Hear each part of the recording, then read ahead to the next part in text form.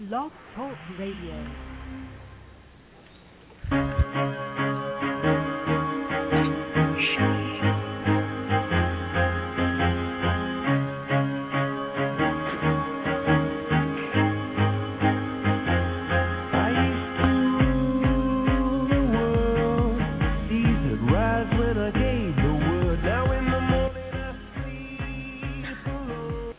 Well, hello, everybody. This is Greg Masters. We're broadcasting live today from Mill Valley, California. It's May the 11th, 2011. And I'm excited about our program today. We're going to try something a little bit different. For those of you who have been participating with us in the past, you know that this is primarily a podcast. It's mostly a combination between live listens and downstream archived listens in the digital river, so to speak. So you have an option on Blog Talk Radio if you are live with us today to participate in the chat room.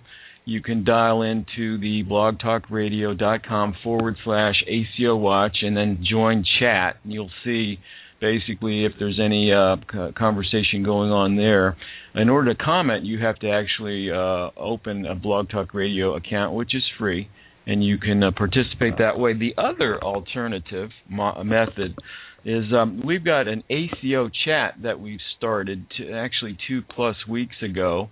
That's at the hashtag or the pound symbol ACO chat or acochat.org, and we had a lively conversation on April 30th. That was moderated by Mark Brown, Dr. Mark Brown, a.k.a. Consult Doc on Twitter. We had 3 questions that were posed on Twitter, and we had rather lively engagement, as evidenced by the transcript that was generated, which you can actually find online, and I won't go there right now. But joining me today is a consultant, blogger, noted speaker, and soon-to-be published author, Vince Kuraitis. Vince is the editor in a first-class way of the very popular blog, ecaremanagement.com. So, Vince, welcome to the broadcast. Hey, Greg, I'm pleased to be with you today and look forward to sharing ideas and having a conversation and getting some feedback. Oh, me too. So one of the things I did, which I mentioned to you earlier, Vince, is tweeted a couple of times, both under @2HealthGuru and @ACO Watch, that we will be talking today about your blog post is relative to this physician-hospital alignment. Is it a sustainable model? And we're going to talk about that in just a moment. So we put that out there on Twitter, and then I itemized each of the 7 questions which you set up as context for maybe some of the dysfunction that we see in our healthcare system today. So why don't we get right down to it, Vince? Let's talk about, is this physician alignment a sustainable model? What's your take on that? Well, so I would like to kind of lay out the thesis, which is, I think, a little bit different than I think most folks are probably thinking today. And my intent is to jog people's thinking a little bit and to suggest that the view out the windshield may be different than the view out the rearview mirror. The hospitals have been purchasing physician practices, and my take on that is it almost seems to be a reflexive reaction, and that it's driven by assumptions that used to be relevant. And I think the purpose of the discussion today that I'd like to have is to really raise 7 assumptions that these may not be the best things for hospitals to be doing, and that the environment is truly changing. What I'd like to do is run through those 7 assumptions really briefly, maybe take 4 or 5 minutes to give an overview, and then we can dive into as many as we have time for, because there's quite a bit of depth here. You know, this started, you and I have a common colleague, Dr. Jan Sidorov, and Jan and I have known each other for a long time, and we were having a conversation about a year ago, and the conversation went along the lines of, hey, you know, we see that the relationship among payers, hospitals, and doctors for the last 100 years, the model has been really the hospital as the doctor's workshop. And despite uneasiness in the relationship, hospitals and doctors have tended to sit on one side of the table, and insurance companies on the other side of the table, and it's been an antagonistic relationship. I'm going to use a number of mixed metaphors here, and I hope they're helpful. I think of the doctors as kind of the independent voters, and as a block, they've been aligned with hospitals, and that as a block, there is a potential. And that's not a prediction, not here as a fortune teller, but here more to look at underlying trends, and to see that the block of doctors has the potential to shift to a much closer alignment with payers. And I understand that many people will say that's even sacrilegious or blasphemous. It's akin to suggesting that the Hatfields and the McCoys, in this case referencing the doctors and the payers, put down their weapons and engage in a group hug and sing Kumbaya, and that may seem counterintuitive. But bear with me, I think. Let me lay out the 7 assumptions quickly, and then we can dive into them. So assumption number 1, driving the way we are today, is we've had fee-for-service and we've rewarded piecemeal work. And unless you've been living in a cave, I think it's becoming pretty clear that there's hardly anyone left in the room in the debate that's occurring around fee-for-service reimbursement. There's no one left in the room who's really defending fee-for-service actively. And a phrase that I hear increasingly being used is that the system is changing from rewarding volume or fee-for-service to rewarding value. And under that kind of a system, the hospital's role changes dramatically. The hospital, under a volume-driven payment system, is the revenue center, and the more that the hospital does, the more profitable you get. And under a value-based system, the hospital becomes really the place that you want to avoid, where you've got high-intensity, high-cost resources, and you begin to look at a patient being hospitalized as a failure of the system, and we're really trying to build a system to keep people out of the hospital. So that's assumption number 1. Assumption number 2 that is worth re-examining is this notion of hospitals and doctors being a natural alliance. And if you go back 100 years, the history is that hospitals provided resources. They provided staff. They provided technology. And the doctors had offices next door. And the label was the doctor's workshop. Today, actually over the last 20 to 30 years, many factors are occurring to break that down. Hospitals compete with doctors and ambulatory services. Hospitals are now hiring hospitalists to care for patients, and many physicians have very little reason to set foot inside of a hospital. And again, I think looking out the windshield, the economics are about to change to accelerate what I think has been over the last 100 years in alignment, but a very uneasy one that's already fraying at the edges. Assumption number 3 is that physicians can function effectively in small and medium-sized practices. And I think what we are seeing, and I want to be provocative but not antagonistic here and suggest that it may be the time when that assumption that doctors can work in small practices may not work for the future. But that doesn't necessarily lead doctors to the conclusion that the only option or the logical option is to be employed by the hospital. And that's the point I want to lead to. The underlying problem may be around corporatization of medicine, and people are picking up on a diagnosis of I've got to sell out to the hospital, or a prescription of I've got to sell out to the hospital. Right diagnosis, wrong prescription. Number 4 in the list of assumptions is the idea of hospitals, doctors, really everybody in the healthcare system having a mindset, culture, systems built around control. And it goes to really the autonomy of the individual physician, how we have in the past respected and tried to preserve that autonomy. And I would suggest that what we're moving towards is much more a system of collaboration, of team care, of coordinating care, and that the kinds of relationships and incentives that we've had in the past may not be the ones that take us to the future. Assumption number 5 is the barriers to sharing patient information and coordinating care are very high.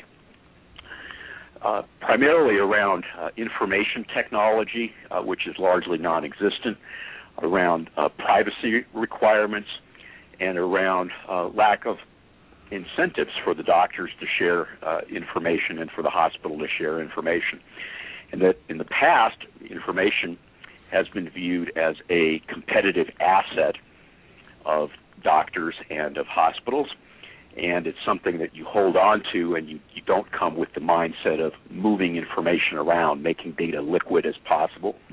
That assumption, again, is breaking down, and the government is putting billions of dollars into trying to get doctors and hospitals on electronic health record technology. The whole idea of ACOs is to share information and to coordinate care. And again, the rear view, mirror view is very different than the view out the windshield. Number 6 in the list of assumptions is the hospital has been the economic bedrock of the community. And I've spent over 25 years of my career in and around virtually every sector of healthcare, and the first 15 years in and around hospitals, and have lots of wounds from having encounters with doctors who have perhaps uneasy relationships with physicians. And despite that uneasiness, though, there is a respect for the role of the hospital in the community. And if you live in a small to medium-sized town, the hospital is usually a place where the board members are well known. Everyone knows the name of the hospital. The hospital is going to be perhaps in the top 5 employers in a community. And in turn, that may be what is driving doctors to, again, what I'm describing as something of a reflexive, lemming-like response to simply join the hospital and to be employed by the hospital. And I don't want to suggest that this role is necessarily going to change, but what we haven't seen, again, is what happens to the hospital and their role in bedrock of the community if what we're trying to do with ACOs to make the hospital the cost center instead of the revenue center, what if we're successful with that? And is it reasonable to continue assuming that the hospital is going to be the economic bedrock of the community? The last assumption, number 7, is around health plans. And, I think the mindset that most of us carry around is epitomized by the movie John Q., where the health plan is the bad guy. And in the era of managed care, the health plan was seen as denying resources and not paying for patients' treatment and for getting rid of patients if they were unnecessarily or extraordinarily sick or likely to be sick. Health plans, if you look out the windshield, have a new role, and they have an incredible opportunity to provide new value in the marketplace. Doctors are going to need capabilities such as data and analytics. They're going to need an ability to monitor patients, to provide patient portals, to provide care management services. And if you ask the question, who has more competencies in terms of providing those kinds of capabilities, hospitals or doctors, I think many people would suggest that the capabilities that doctors are going to need are much more in the hands of payers and less so in the hands of hospitals. So that's kind of an overview, and as we talked this morning, I think what I would appreciate from you, Greg, is kind of punch back at me. Let's go into these in a little bit more depth, and I've got quite a bit of detail behind every one of these. Well, that's a beautiful overview, great context, and so yeah, let's begin. A couple things that were coming up for me. I'll take this out of sequence here, but this whole control thing, particularly from the hospital perspective, there's a whole 12-step program for people who have control issues. So I'll just say that, okay. just to have some levity here. But yeah, let's do a deep dive here. So number one, healthcare payment systems have rewarded piecemeal work. Obviously, way back when the charge-based basis came out, where physicians basically set their usual and customary fee, and that's what was embedded in indemnity policies. That's the way it worked until the carriers, the insurance companies started thinking, well, gee, this is getting kind of expensive. Rather than you telling us what you're going to charge, and we accept that as market value, we're going to do surveys, and we're going to come up what we call prevailing or usual and customary charges, and then we're going to pay you at certain percentiles of that. So it's it went from you name it, we'll pay it, to wait a second, let's survey and determine what's reasonable, to then we got into more aggressive contract rates and RVS and factors and so forth. Okay. Can we make the assumption right now that everyone's in the mindset that piecemeal, fee-for-service based, or production-oriented practices no longer work? Can we make that assumption? I think we can make that assumption, but I would add, as a really big footnote, is that we're still kind of in limbo, where that assumption is increasingly recognized, but for the most part, the changes that need to occur are just beginning. And if you look at how doctors and hospitals are paid, it's a very schizophrenic environment where, we recognize that fee-for-service is not the way to go. Many hospital leaders have come out and acknowledged that, and I think you've even stopped trying to defend fee-for-service as a reasonable way to pay people. But the unfortunate reality is that's still the predominant payment method, certainly particularly from Medicare, which is about 50% of any hospital's volume. Schizophrenic in the sense that they have mixed payment, so they have different incentives based on certain payer arrangements, correct? Like a case rate, as an example, versus a per diem versus some fee-for-service derivation of payment, as opposed to capitation or budget-based compensation. Well, let me try and articulate it, from having sat in the chair of a hospital executive, what I think is going on through the minds of hospital executives right now, and it's kind of it's a bet of on the one hand, you look at fee-for-service and you go, fee-for-service has really been pretty good for the hospital world for the most part. And from a purely economic incentive, the idea of being paid more to do more stuff and not having a lot of controls is not a bad business model.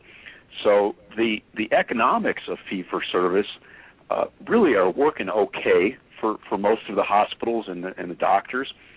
I think the message, if I were a hospital administrator, that I would be getting from the rest of the world, though, is, that may work for you, but it doesn't work for us. And the us being the patient, the health plan, Medicare, government, employers, just about everybody is saying this fee-for-service system doesn't work. So the bet that you go through in your mind is, how long can do I want to be maybe the question I would phrase it as, the strategic question is do I want to be a first mover in my marketplace and accept the inevitability of the end of fee-for-service and be the first one to go out there and start realigning all of my systems to be more oriented towards value, or do I want to drag my feet and be perhaps a fast follower or even a foot dragger? And certainly we've had lots and lots of attempts to reform the healthcare system in the last 20, 30 years, and most of which have failed because it's politically so log-jammed. So that's my sense of what hospital administrators are going through, and frankly, it's hard to know what's going on in their heart of hearts or their the depth of their mind as to whether they certainly articulate that they want to move towards being accountable care organizations, but I think the inner dialogue is really far more complex and nuanced from the standpoint of a hospital administrator. Okay. So any more on payment systems, or you want to move to number 2? I think maybe I'll just add the payment system is really at the top of the list, and it does deserve to be there. It is really the driver, and in my experience of, again, 25 years in healthcare, I've learned people do follow incentives, and my belief in following the money is very deep, and that it doesn't necessarily take what it takes is a change in the direction of the incentives. You don't necessarily have to change the dollar amounts significantly, but you got to change the direction. And certainly accountable care organizations, whether they wind up working or not, are a step in that direction. So that's maybe a concluding comment, and let's go on to wherever you'd like to go. Okay. So I'm reminded of your colleague, Dr. John Madison at Health Camp San Diego. He said, he quoted, you get what you incent, quote unquote. So just as a follow-on to your remark. So might this be on topic too, despite uneasiness, hospital-physician relationships have been cooperative.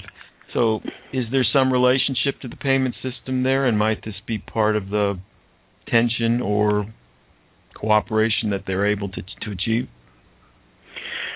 Okay, so let me speak to the doctors, and I guess the question that I would pose to the doctors is,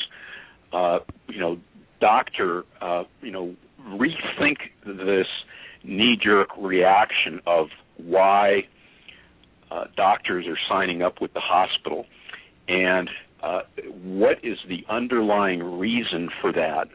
And I think my answer to that is that there, in the past, has been a tension and uneasy alliance between doctors and hospitals, but that may not continue in the future, and that's really the question that I want to pose to doctors. You may, and this I think will be surprising, and perhaps I suspect many doctors would outright reject this.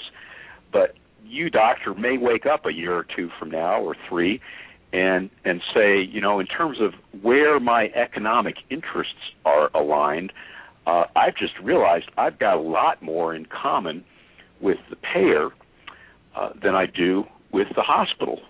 And yet I may be in a partnership with the hospital. And the reason for that is really pretty simple. It boils down to the commonality of the doctor's interests and the payer's interests become much more aligned under a volume to value or accountable care system.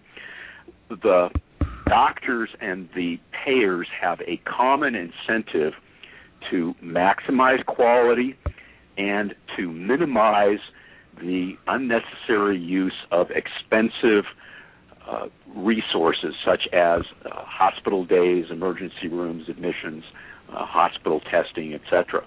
So the common target for the payers and the doctors becomes removing utilization from the removing unnecessary utilization.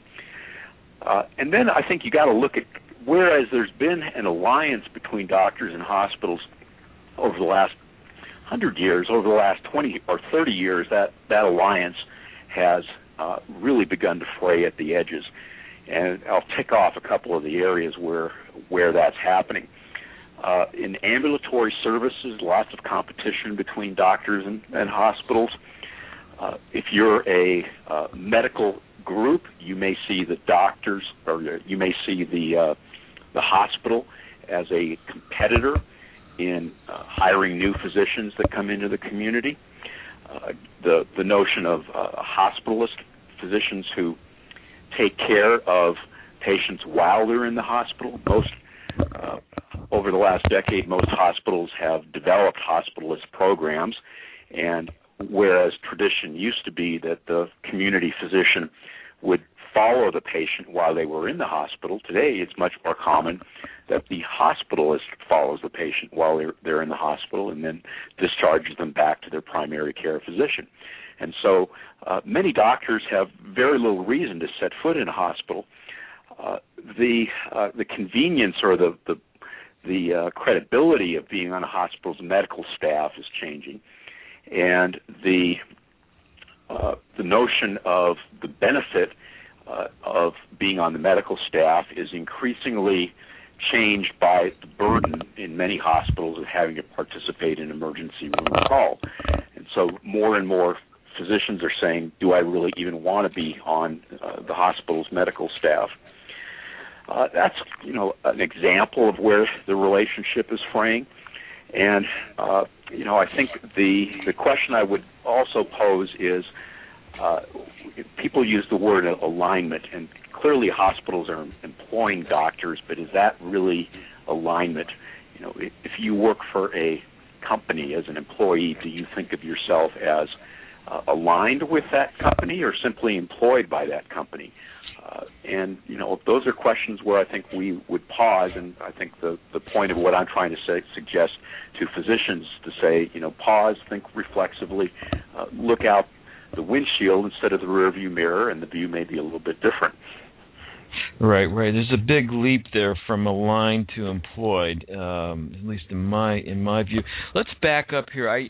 David Harlow, shout out to @HealthBlog, is in the chat room, and he posed a question. I was actually tracking with the first thesis or the first assumption, and he writes, I'd argue we can't make that assumption that there's broad support for a step away from fee-for-service. Even here in the People's Republic of Massachusetts, a state senator was promising the Massachusetts Medical Society within the past week that he'd put the brakes on the governor's plan to replace fee-for-service with bundled payments for episodes of care through an all-payer ACO model. A bunch of hospitals have said in the past week that the incentives embodied in ACOs won't work because of retrospective attribution of membership. Any comment, Vince?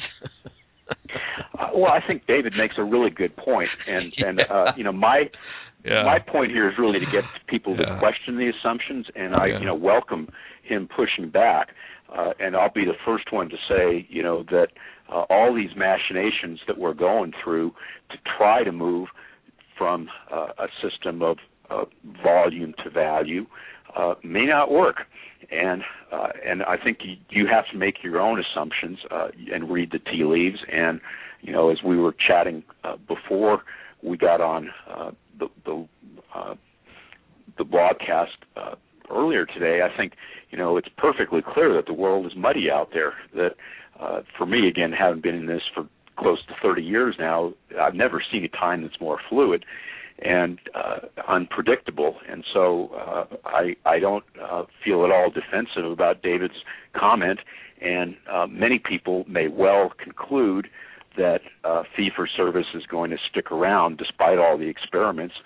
I'm only suggesting, I personally don't conclude that, but I think it's also very reasonable to conclude that it is going to continue. And, I think the value here is just in laying out that assumption and thinking through, again, with the main topic being, does employment of physicians from the hospital's viewpoint make sense?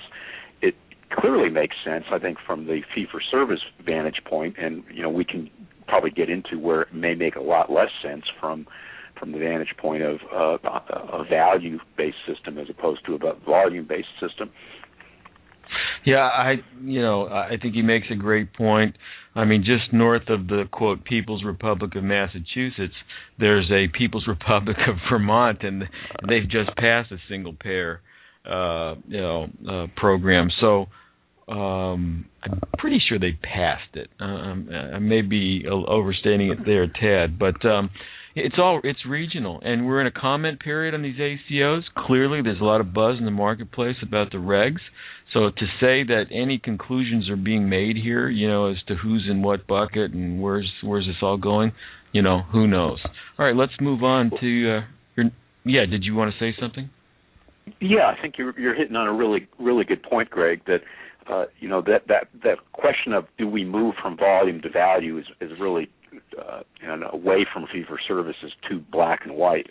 And you're pointing out that there's a lot of shades of gray, and what we're seeing is really interesting experiments at the state level, with Vermont, leading the charge in developing a single payer mechanism.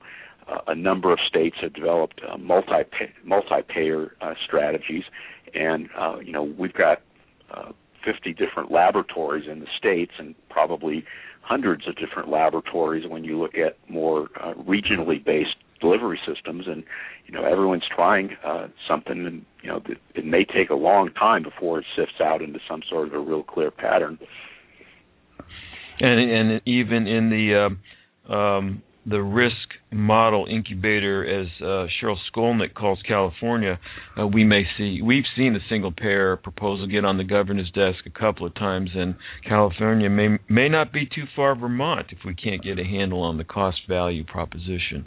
So let's go forward with the assumption number 3. Physicians can function effectively in small to medium-sized practices. What's up with that? Well, the statistics that I've seen, I'm trying to quote from memory, but I think these will be in the ballpark. Something in the range of 75% of primary care being delivered in physician groups of 10 or less, which is where I'd probably cut the line at medium. And that, the past we've had doctors hanging up their own shingles, doctors working in very small groups, and I think we're seeing that stressed right now. And I think that what I'm suggesting doctors need to do is to understand that stress and really to ask two different questions. First of all, is the ability to be an independent small practice physician viable for the future? And you can reach your own answer on that. I think, to me, it's very questionable, and what we're seeing here is pressures at a large level to develop information technology, to work in a system as opposed to as an individual physician, that do lead towards consolidation of physicians, as it would in any other segment of the economy. But the second question that's really independent of can you remain independent is, do you want to be partnering with the hospital? And that's a whole separate question. And what I'm sensing is that gets wrapped up into one question. From the surveys that I've seen, that a lot of what is motivating physicians right now, you ask them, why are you thinking about working for the hospital? The answer you get back is it's around insecurity and fear, and trying to get some stability in their lives, which is understandable. But again, that doesn't make for alignment. It makes for an employment relationship, and it may provide some appearance of stability, but to call that a sustainable, integrated, aligned relationship is, probably stretching it. It becomes, again, more the marriage of convenience as opposed to really true economic alignment. And I would pause for doctors to also think through the question, where do you really have your economic incentives aligned? And is the answer, the hospital? Speaking, I want to cycle back here. Another comment from David, which is excellent. And since this I know this is listened to by some of the CMS folk, let's get this on the record. David says, again, Vince, you said that small incentive payments make sense. What about the notion that you can't move behavior with 2% at risk? Need more at risk? Again, I don't disagree, and I think that if you speak metaphorically here about volume-based payment being 180 degrees different than fee-for-service-based payment, it's not likely, and it's not necessary, and it's not realistic that we're going to make that as a U-turn. It's much more likely that we're going to do a series of 30 to 45-degree turns, and you see that in the way that the ACO regulations are structured by Medicare. One of the early criticisms of the Medicare shared savings legislation was that it only provided upside for hospitals and for doctors. And as the regs have finally come out, that if you're a hospital or a doctor and you want to participate in an ACO, as they're currently written, you can't escape downside risk, at least in year 3. And so I think I would agree with David's point that that eventually the incentives will have to be dramatically restructured. My observation is you can begin to get behavior change with a little bit of an incentive. So let's start moving the needle.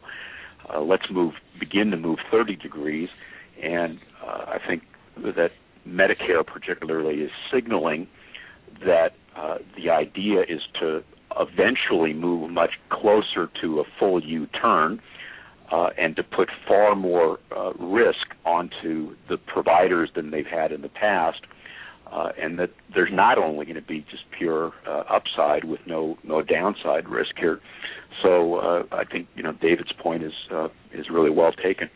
Yeah, absolutely. We don't have much to disagree about here. Yeah, I don't, and I can't leave this one because this is so right on. Given this patchwork approach to innovation, he says a completely different angle here. Some multi-state employers say, quote, "Save me from the 50 laboratories," end quote. I want one plan uniform across the country. I mean, right on. That's all I have to say to that one. Yeah, okay. And that's a political question, and I work as a business consultant, and I can't answer that political question. I think my sense is, it's maybe a good idea, but it just ain't happening that way. And it's a political question, and that's why the Kucinich H.R. 676 never saw the light of day in the health reform debate, because it just there wasn't that kind of support from it. Okay, so number 4. The healthcare mindset built on control, not collaboration. Talk about that. Well, so I'll go back to my, first employment. Personal stories can make a difference. I remember I spent 10 years working in a regional delivery system, and before that did 5 years of hospital-based consulting. So I've walked the halls, the boiler rooms, done home health visits. I've spent a lot of time in the doctor's lounge and getting beat up by the doctors as well, too, in meetings. So I understand, what happens in a local delivery system and, in a hospital environment. Healthcare has been built around silos. And I think we recognize in the notion of the continuum of care that we want to break down those silos and move more towards teams. But the mindset, the culture, the systems, it's all been geared towards control. And, I think it even goes more broadly to the idea of, the Internet entering the way that our lives work. And today we look at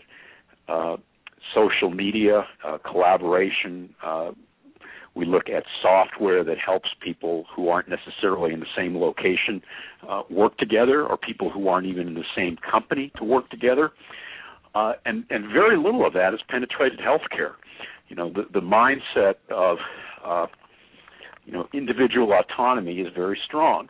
And so, back to my personal story, I remember standing outside of the hospital and naively looking at this institution and going, boy, this is really pretty cool, where you've got all these highly skilled professional people, doctors, nurses, therapists, phlebotomists, discharge planners, administrators, all coming together to work in harmony under this building and, on behalf of the patient. And, then if you've actually worked in the healthcare system, it just ain't that way. We've got fiefdoms and lots of professional hierarchies, and even within the pecking order of individual physicians, certainly, much more jealousy and respect and inner bickering among specialists versus primary care and specialist versus specialist. It's not a team environment. And I think that if we move towards this idea of really coordinating care, by definition, that's a change in the way that healthcare has traditionally functioned. And again, we all seem to agree that this is a good direction to move. But in the meanwhile, we've built up 100-plus years of systems in our community of doctors and hospitals working separately. This one's going to take a long time to knock down. And the picture I want to leave again is, from the vantage point of history, we may be at an inflection point right now where this era may be looked at as really the time where the silos of healthcare really began to break down. And again, the payment systems are likely to be the main driver of that. If we pay for team-based care, I think we're likely to get team-based care. We continue to pay for individual silos, we'll get what we pay for. Yeah, there we come. They come right back to you get what you incent. I was going to ask, why has it been so change resistant over so long? And I think you just answered it. It's what we incent. I think Don Berwick has often been quoted as saying, systems are, perfectly designed to get the result that they achieve, and the system we've got incentivizes and rewards individual, non-coordinated behavior and the production of piecemeal work in high volumes, and the system rewards that, and that's what we get. Well, what about? Is there a human factor here, though, especially around control and the building of silos? So again, I'll put myself in the hospital administrator shoes, having sat there. The problem. So let's say I'm the hospital CEO, and in conjunction with my board and with my executive team, I make the decision, or we make the decision collectively, that we recognize that it's time to change, and we really need to build a system of accountable care. To move along the rest of the institution, typically in a delivery system, you may have 5,000, 10,000, 15,000 plus employees, and again, you got 100 years of incentives where the way that you do things has been built upon maximizing the economics of being paid for volume. So even once you decide at the level of the CEO, hey, it's time to go a different direction, getting the troops, the systems, and the culture to move in this new direction is going to be very, very difficult. And I've worked in hospitals, and I know, those fiefdoms take a long time to break down. It's not going to happen overnight. Yeah, I've seen a lot of battles in the departmental versus service line organization of hospitals play out in my tenure as well. How about number 5, barriers to sharing patient information and coordinating care are high? Okay, so let's take a look in the rearview mirror and what some of the incentives and the major systems that we've had in place. First we got to again look to the payment system. There's no economic reward for coordinating care. The doctor who gets a phone call from the patient does it because they respond out of a sense of professionalism, but they don't get any economic reward for it. Information technology is largely non-existent. The method for still sharing patient information, if it happens, is through fax or mail, and it's still done on paper as opposed to being done electronically. HIPAA is another example where I would look to the idea of an unintended consequence of HIPAA has been that I think people are very reluctant to share information. The message that you've gotten as a hospital administrator is, hey, you share this message, you share this patient data inappropriately, and you're going to spend time in jail. And so that has a very much of an over effect of leaning towards the whole system and mindset and culture of not sharing information. And then the last point of I think that information has been looked at as a competitive asset.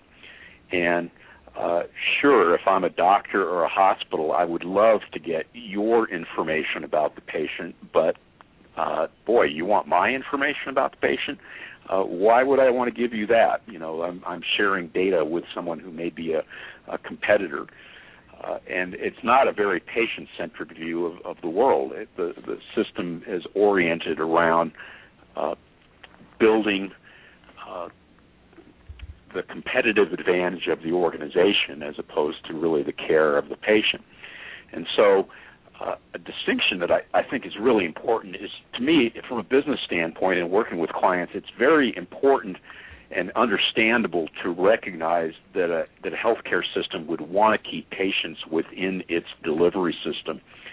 And the mechanism to do that in the past has been to share information only within your closed system and not to share information outside of your system.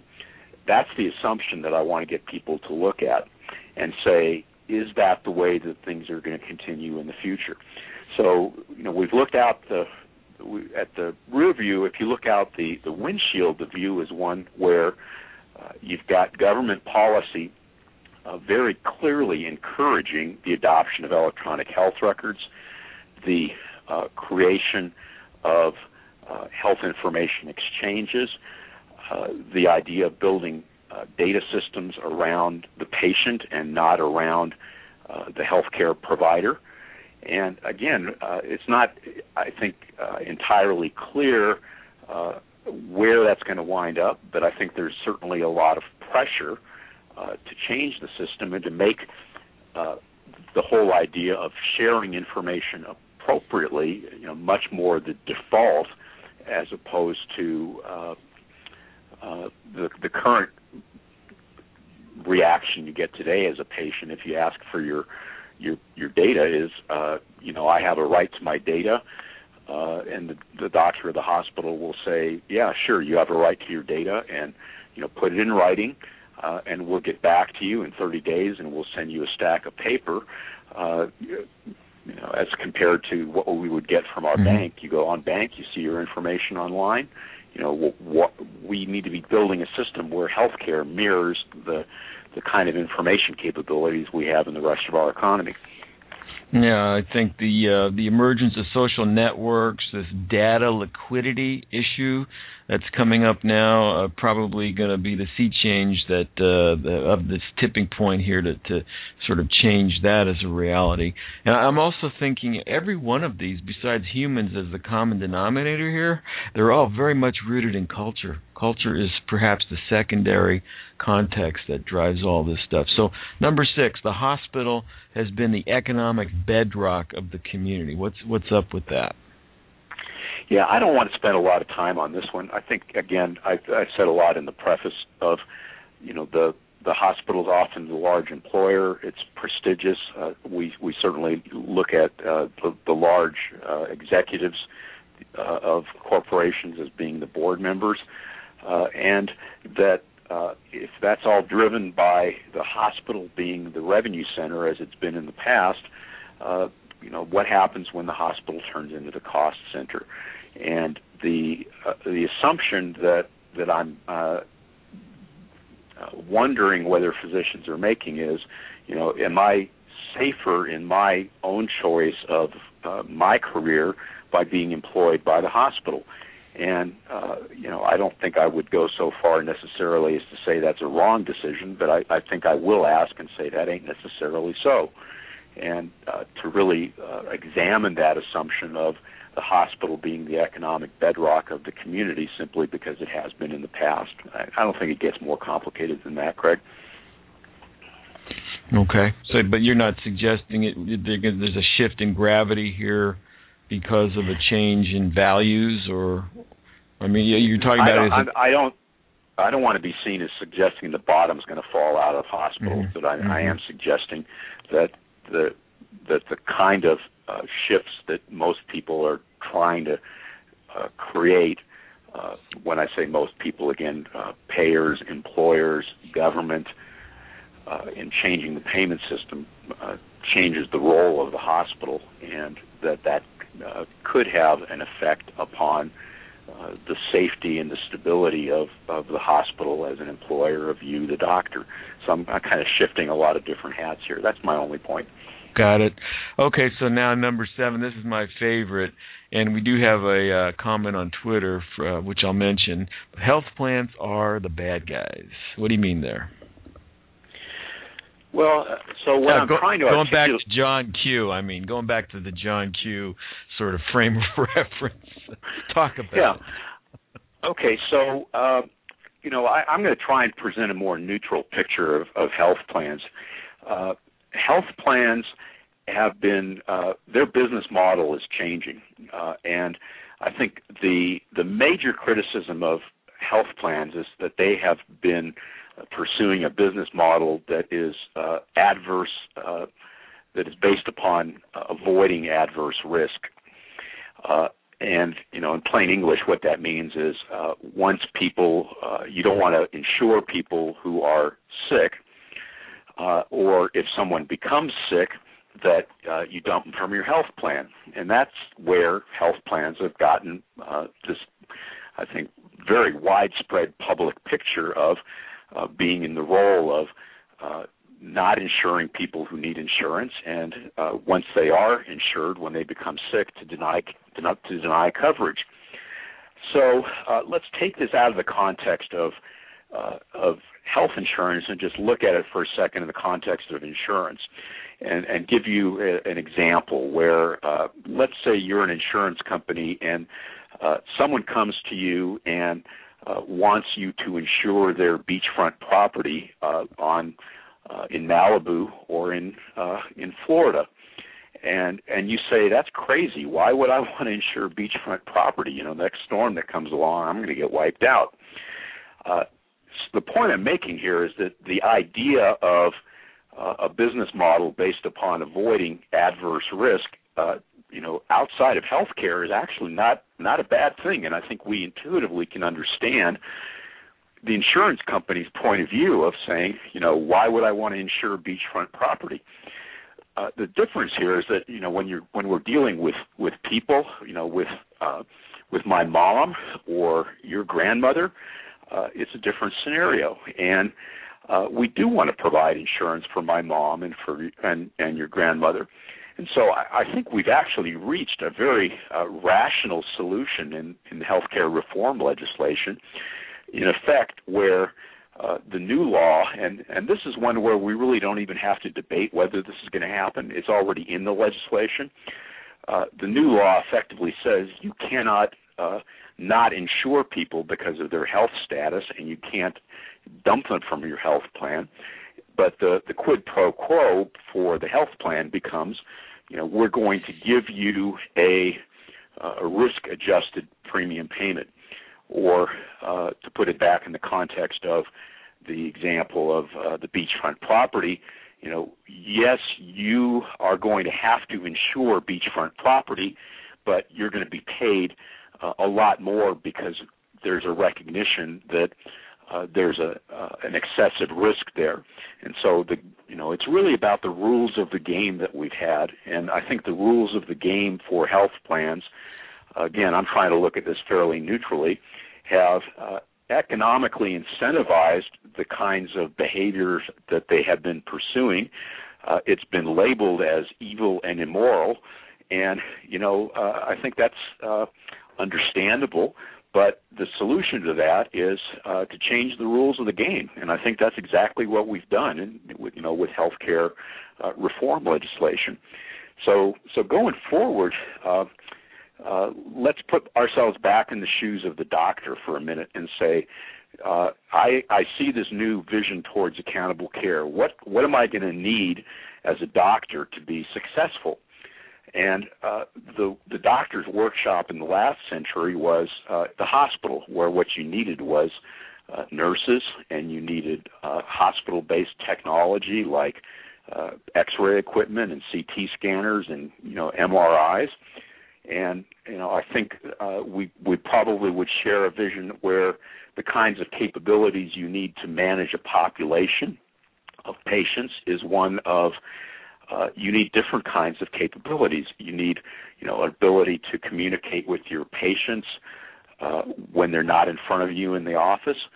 You need an ability to monitor your patients who are perhaps potentially likely to wind up in the emergency room. The typical case is a patient with heart failure, and if they gain 5 pounds and you can measure that and then give them a shot of Lasix, you're likely to avoid a $10,000 hospitalization. But you need a system of monitoring that patient and communicating with that patient that has nothing to do with what's going on in the hospital. And in fact, again, you're trying to keep them out of the hospital.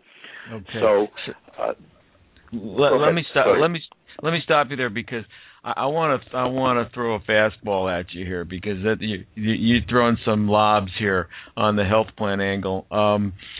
Clearly, there's a tender underbelly between hospitals and physicians historically, and the one thing that tends to unite them is the health plan. But we're talking about ACOs, and one of the questions is, okay, is the business model, hospital, physician, sustainable, or, the extrapolation there is, might there be a more suitable partner? In other words, can doctors be better organized, supported, served, etc., by health plans, as an example? So let's just make that, for the remaining 2 minutes plus we have, a subject of quick conversation. Can a health plan be a better partner for a physician-organized ACO? Well, I think that's really the punchline of the whole conversation here, that I think we haven't seen a lot of payer-physician alignment in the past. Again, it's been the Hatfields and the McCoys. But today, I think we see many early examples of where the payers are reaching out to the doctors and beginning to form relationships where we see payer-driven ACOs, where the payers may support with capital or resources the doctors doing an ACO, and the hospital may have nothing to do with it. The Norton Humana example that you tweeted about earlier is a good one. Aetna and Carillion Clinic is another good one to look at. I think the acquisitions that some of the large insurance companies have done recently are also signaling the change that's going on, where Aetna purchased the number one health information exchange IT vendor, Medicity, and United Healthcare purchased the number 2 health information exchange vendor, Axolotl. And third, where Humana purchased Concentra, a group of primary care physicians that work in employer-sponsored clinics and combination urgent care clinics. So these are early examples of the kinds of things I think we're going to continue to see many more of in the near future, where the payers try to cut a deal directly with the doctors. And I think what I'm trying to lay is some groundwork as to where that makes some economic sense and why it may be worth rethinking those kinds of deals, whereas doctors probably would have been reluctant to be thinking about that a couple of years ago. So, comments, pushbacks? Yeah, so it's interesting, this is, again, a continuing experiment in this medium, this broadly cast medium of social media, which is, there's swarmology.com, there's infinigraph.com, there's justsignal.com. They're all out there with data mining and business intelligence gathering, thematically sensitive, keyword sensitive, phrase sensitive, conversational monitors. And I put out, that we would be talking about this subject and invited anyone from Humana or Norton or any health plan that is involved in ACO planning to sort of address, to step up and speak up. And we got 0 comments. The one comment we got was from John Moore, a.k.a. John_Chillmark at Chillmark Research. And John posits, I don't know if he saw the prior tweets, but he responded in kind that that's silly. Payers will play an important role in the ACO. So, yeah. Well, my comment to John is that I can see where maybe my blog post is taken out of context. So, to make it more explicit, I'm laying out assumptions that have driven us in the past and suggesting we need to revisit those assumptions. So I'm completely on board with what John's saying. Payers can and should play a really important role in developing ACOs. Yeah, I think so. I think John probably didn't see prior tweets, or I doubt he saw your blog. He was just responding because it makes sense. That's silly. Health plans aren't the bad guys necessarily.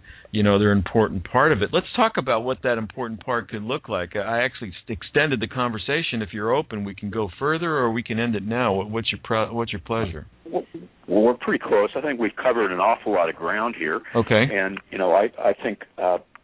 So what would I'll put on the shoes of wear the hat of a health plan executive and maybe ask the question. So if I'm a health plan, what do I try to do to build economic relationships with doctors? And again, using a metaphor here, I think you got to recognize that the relationship of payers and doctors has been in a hole. And the first step in getting yourself out of the hole is simply recognizing where you are and how bad the payer-physician relationship has been in communities. The second thing you got to do is you got to stop digging. And that most payers have been viewed as very schizophrenic by the doctors, where the medical director from the health plan comes out and says, we want to help you with our disease management program and we want you to participate. And, the CFO says, and we're going to reject 30% of your claims, and take, a long time to pay the rest of them. What you're going to need is really a comprehensive rethinking of the role and avoiding, again, the schizophrenic behavior that health plans have shown to doctors. And again, drawn from a personal anecdote, I think back to a time a number of years ago when my wife and I were having a fight, and we were really pretty heated, I will say. And I reached a sudden moment where I just looked at my wife and said, you're right. I apologize. I'm lower than whale spit. And it immediately relieved the tension in the room. And my wife laughed, and I laughed, and we hugged each other, and that we got over it. I think that's a picture of the kind of mea culpa that health plans have to do. So, you stop digging, or you recognize you're in the hole, you stop digging, and then you develop a plan to begin to get out of that hole. And that's where health plans could be very, very instrumental, particularly with some of the more physician-led ACOs in providing capital, in providing technology, in lining up their reimbursement methods to support the adoption of electronic health records and to make them a mirror of what you see in the meaningful use requirements. Health plans could be some of the health plans. Aetna, for example, has done a number of experiments, and I think in terms of caring for some of the sickest patients, the evidence we've seen is where you hire a nurse, and it's a nurse on Aetna's payroll, but it's a nurse that's put into the doctor's office to coordinate the care of some of the sickest patients. Great idea, and it really has been shown to work. The nurse has the relationship with the local physicians and the trust of the patients and the doctors, yet it's being paid for by the health plan. Many, many early examples of the kinds of things that health plans can be doing. And as another early warning signal, when we were talking this morning, I mentioned to you, Greg, I'd been talking with a conference organizer. I don't want to share details, but I think, again, what we're talking about here is an early trend that's being recognized, and there's a conference that will be in Chicago in September around the topic and the theme of what payers can be doing to be better aligning with physicians, and so you'll hear a day and a half of folks, laying out the kinds of things that they've done. There's an awful lot here that can be done. Oh, that's so true, and there's so much rich experience there to draw on if they will. This reminds me back in the days of the emergence of the PHO industry, and shortly thereafter, at least in some quarters, you heard conversations around this utility company role of a management company. And it sort of touches on all the things that you suggest might be the kinds of things health plans become experts at and reach out and support. I think the new law, the Accountable Care Act, is pretty ripe with how the payers can retool themselves, how they can add value to the conversation, and stay in the game. I'm looking at the chat screen, Greg, and we've got a comment. Great example here. In Minnesota, the three largest payers have almost been in competition to set up ACO-like agreements with the providers. Here they're called total cost of care agreements. Fits the picture perfectly where, I think the initial reaction of health plans around ACOs was one of skepticism and concern of disintermediation, that the ACO would contract with the employer, and they've raised a lot of antitrust flags. That's an example of where Karen and Nagin ought to be, stopping what they're doing. Yelling antitrust about ACOs is not going to win you any friends with the doctors. And in turn, go out and talk with the doctors, reach an arrangement with them. And this comment that's being added here about what's happening in Minnesota, again, I think is an early warning of the kinds of deals we're likely to see, where the payers are seemingly in Minnesota actually competing with the providers to set up, or competing with some of the health systems to set up the ACO with the doctors. The follow-up comment is the payers are now trying to one-up one another and how much data they share with the providers who can give them the best report/data. Yeah, absolutely. I mean, there's the value add right there. They have the data.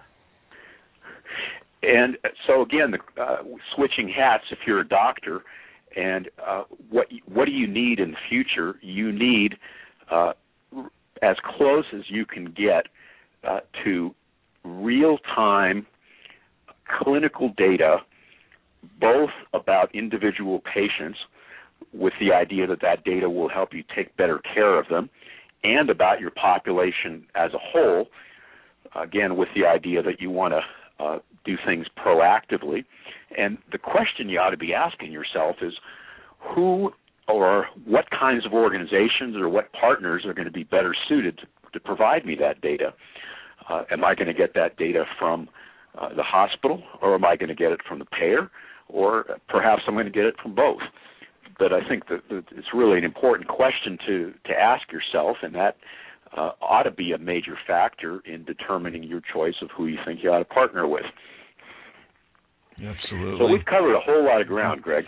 Okay, well, so I want to thank my guest commentator and always inspiring, who does such exceptional work, Vince Kuraitis, for his time today. Thank you, Vince.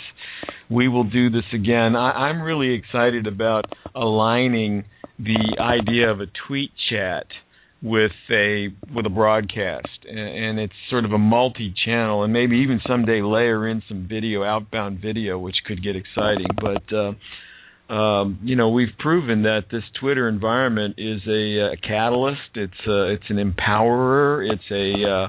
It's a de-siloer in terms of breaking down maybe historical blocks between people, and it really flattens and levels the playing field, enabling conversation that might otherwise not occur. So thanks again, Vince. Well, thank you to you too, Greg. You've been a real leader in, I think, establishing ACO Watch and being very active with Twitter hashtag around ACOs. And I think in creating resources and building social community. So my hat's off to you. And for folks in the audience, I welcome pushback. And I think, again, the spirit of this is sort of is in percolation stage. And, very much appreciate the chance to talk with you and even articulate some ideas that have been sort of ruminating and not yet fully baked. And where can they direct that pushback, Vince? They can send me a tweet at my Twitter handle is Vince Kuraitis, VinceKuraitis, or email is VinceK, VINCEK, at BHT Bravo Hotel Tango Info, INFO.com. Or they can touch you at the eCare Management blog, and that's e-caremanagement.com. So thanks again, Vince. Always enjoyed chatting with you. Have a great day. Enjoy paradise up there in Boise, Idaho, and we will talk to you soon. All right. Hey, thanks. Many thanks, Greg, and thanks all for listening. All right. Bye now.